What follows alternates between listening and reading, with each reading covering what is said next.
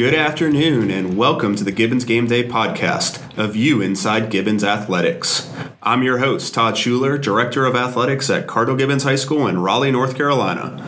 With each installment in this series, we take an up-close look inside Gibbons Athletics culture, sharing behind-the-scenes stories from our student athletes, coaches, administrators, alumni, and leaders.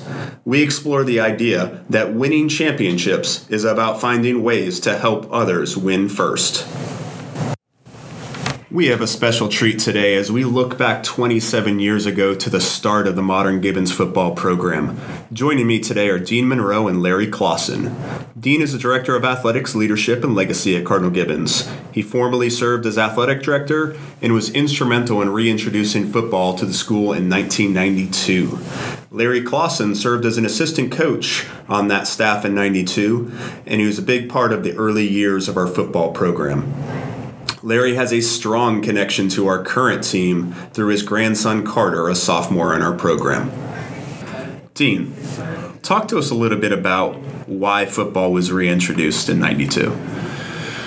Well, we had a group of parents and a group of students that had a real interest in playing football, first of all, and we had an administrator at the time that had a football background, and he had an interest in starting football as well, and really attribute to that group of parents and students to have the vision and the drive to get this thing going. And we really started for that group and hoped that we would build on that group. Great. So Larry, you were around from the start. Take us behind the scenes a little bit. What was that first season like? Yeah, I was introduced to Cardinal Gibbons in 1991 when I first met Dean. My son Matthew came to Gibbons as a freshman, and he also had a desire to play football going into high school. We knew that was going to be a drawback because he played his youth ball and middle school football in Pennsylvania, which is football's a big deal there. Certainly. And he really wanted to play. Matter of fact, that was one of the reasons why he was fighting us about coming to Cardinal Gibbons, because they didn't have that to offer, but the public schools did. So I think as a family, we would like to see if we're going to kick this thing off and reinstate it. We wanted to be very supportive of that. On top of that, I had a background in football as well. I coached in Western Pennsylvania for 16 years up there before we got transferred here by my company. So I had a coaching background as well. So, I was very supportive of it, both from a standpoint of supporting the program, but also financially we were willing to get involved and help the program get back on its feet. So it was important to my son, and that's why I was really driving it. Along with, there was other families as well that were very interested in doing something here at Gibbons. Excellent. And I think an interesting thing that most people don't realize is every one of that parent group committed to fund the program. In other words, correct. Isn't that correct, Larry? They had to purchase their own equipment, head to toe. I think at the time was about $300 and some change. We had to raise money. We had to do fundraisers. We had to solicit from friends and family funding to get the program off the ground. The school was not very large at that time, so the resources were very limited. We knew if we were going to do this, that the parents would have to step up and help financially have to help as well. So we had to go raise money for the program.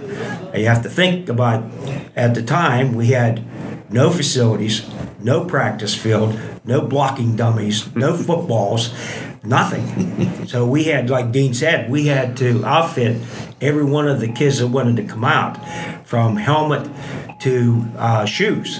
And the parents that were part of this group was very committed to make that happen. And it took a lot of effort. not only on the parents' part, but also the student athletes who wanted to be part of this program. They put in a lot of work as well. Right. So for those familiar with our program today, I mean, the scale that we're talking about is significant. I think I've heard there were maybe 18 young men. In our goal at the time for the first year was to have 20. Mm-hmm. We wanted 20 students to participate so that we could at least have enough to play a team that would be an 11-man team. So we needed at least 20. That was our goal. Right. I think you're right. I think we ended up with 18 the first year, and I think the second year we had like 23. What's also important, that first year, out of those 18 boys, we had no seniors. The senior class did not want to participate. And even in the junior class, we only had 5. Okay. So the majority of our 18 boys were sophomores and freshmen, because that's who was driving it, was the sophomores and freshman team members and their parents who wanted to see the program grow. Sure, there's fear of the unknown. Exactly. We're probably not going to be successful out of the gate. There's a lot of challenges. Not many people are willing to take those risks. Exactly. Yeah. So there's got to be some funny stories, right? You can, share from back then that would surprise, people, maybe parents in our program today, other student athletes that are here. We talk about this. This wasn't funny at the time, but we didn't really have a field to practice on. We didn't have a game field, obviously. We had to rent the local Wake County field one time per year to have all our programming on that particular night. But the diocese owned some property back behind the school across the street. Exactly. And we sort of created, it was about a half field, I think. Yeah, half field. But Larry reminded me the other night that he had to bring his tractor. He brought his tractor to school and mowed that field, and we lined that field the best we could. Yeah. But I remember us lining up and picking up rocks before practice. Yeah. This particular area, which we're talking about on Western Boulevard, where the school used to be, this was an activity field or event field for the children's home that used to be part of the diocese. Mm-hmm. It had been removed, but the field was still there and was overgrown. It had small trees on it. It had, I will call it grass. It was mostly weeds. And so we worked for, I'm going to say, at least a month to get it to where at least I could mow it. The good thing is I had a tractor. So I would bring my tractor from my home over to the field, and we would mow it, and we would try to cultivate it. But as we got down to where we could actually see the ground, then we started noticing it was full of rocks. It was mostly dirt and weeds, as I said, but there was glass and all kinds of trash on it as well that we had to pick up and get rid of. As Dean said, we would line up the team on one end of the field in one straight line, and we would walk the field before practice because of rain and whatever, things would rise up. There would be more glass to find and things like that. And we didn't want kids to get hurt, so it was very important that we scanned that field as often as we could, just to make sure we didn't get any injuries by the field. I love hearing about that commitment, that love, that sacrifice. So, we're in the process. Most people probably don't know unless you're out walking our campus right now, but we're actually in the process of ripping up our synthetic field in the stadium right now. Trucks are out there, and this winter we'll be putting in our replacement synthetic field, which Dean and I can attest. It's a little easier to mow and line that field than. Do you get the sense that our current, you've got a connection to the current program through Carter? Do you get a sense that the young men, the coaches, our parents have an appreciation for those early years and a sense of the sacrifice that went into helping make the program what it is now? When I returned, I got transferred back to Pennsylvania, and then I retired in 2014 and moved back down to Raleigh. Mostly to be close to my grandchildren, watch them grow up and so forth. Carter and I came over to Cardinal Gibbons just to see it, because I hadn't seen the new school because I had moved back to Pennsylvania. Right. And I was just amazed. And I told Dean this. all I could remember of Cardinal Gibbons was us on that dirt field. When I came here and saw the facilities, and then he introduced me to Coach Wright, and he and I sat down and talked a little bit, and he was just fantastic. I mean, he just couldn't say enough about the program itself, where we had started, right, and where we are today. I mean, going from 18 students that were playing football that first year to today, we have 169, which is amazing to me. Mm-hmm. Because our boys, when we first started, even the first 5 years, most of them had to go both ways. They had to play offense and defense. Mm-hmm. Now we have platoons that we can actually put fresh kids in constantly, or they only play one side of the ball where they can hone their skills and be the best that they can be. It's just amazing, because when I came here and I saw the field, I said, Dean, what is this? I couldn't believe it. Yeah. It was just fantastic. And they've come a long, long way in these 27 years for sure. But and I've said this past week as I reflected, it was a slow build, though. Yeah. And it required a lot of patience.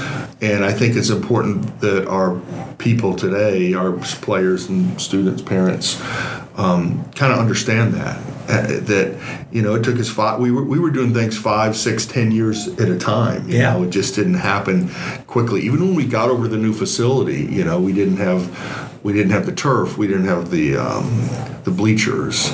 Our weight facilities were not adequate. It was continuing to build. It's just peaking now, to be honest with you.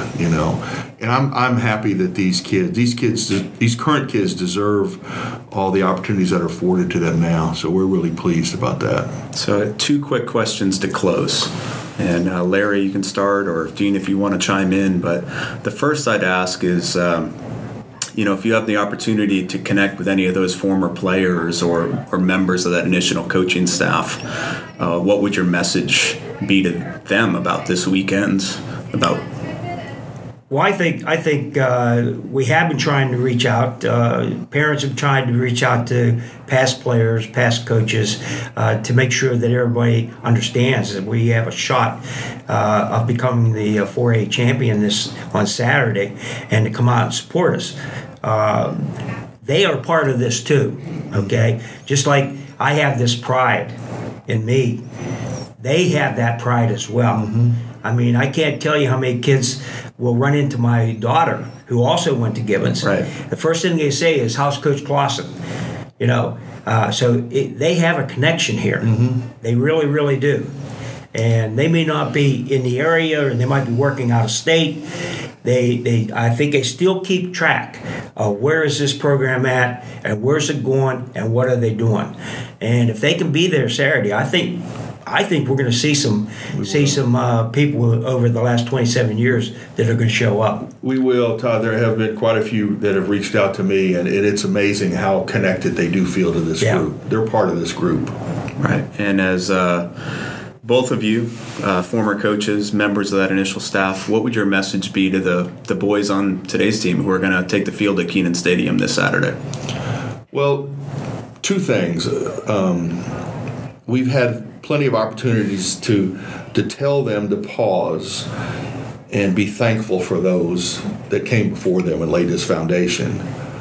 And secondly, we're all connected, and we're all behind you, and we haven't come this far not to finish the task. Yeah. So our hearts are with you on Saturday. Yeah, I think Coach Wright has the right philosophy. He plays week to week. He doesn't play the schedule.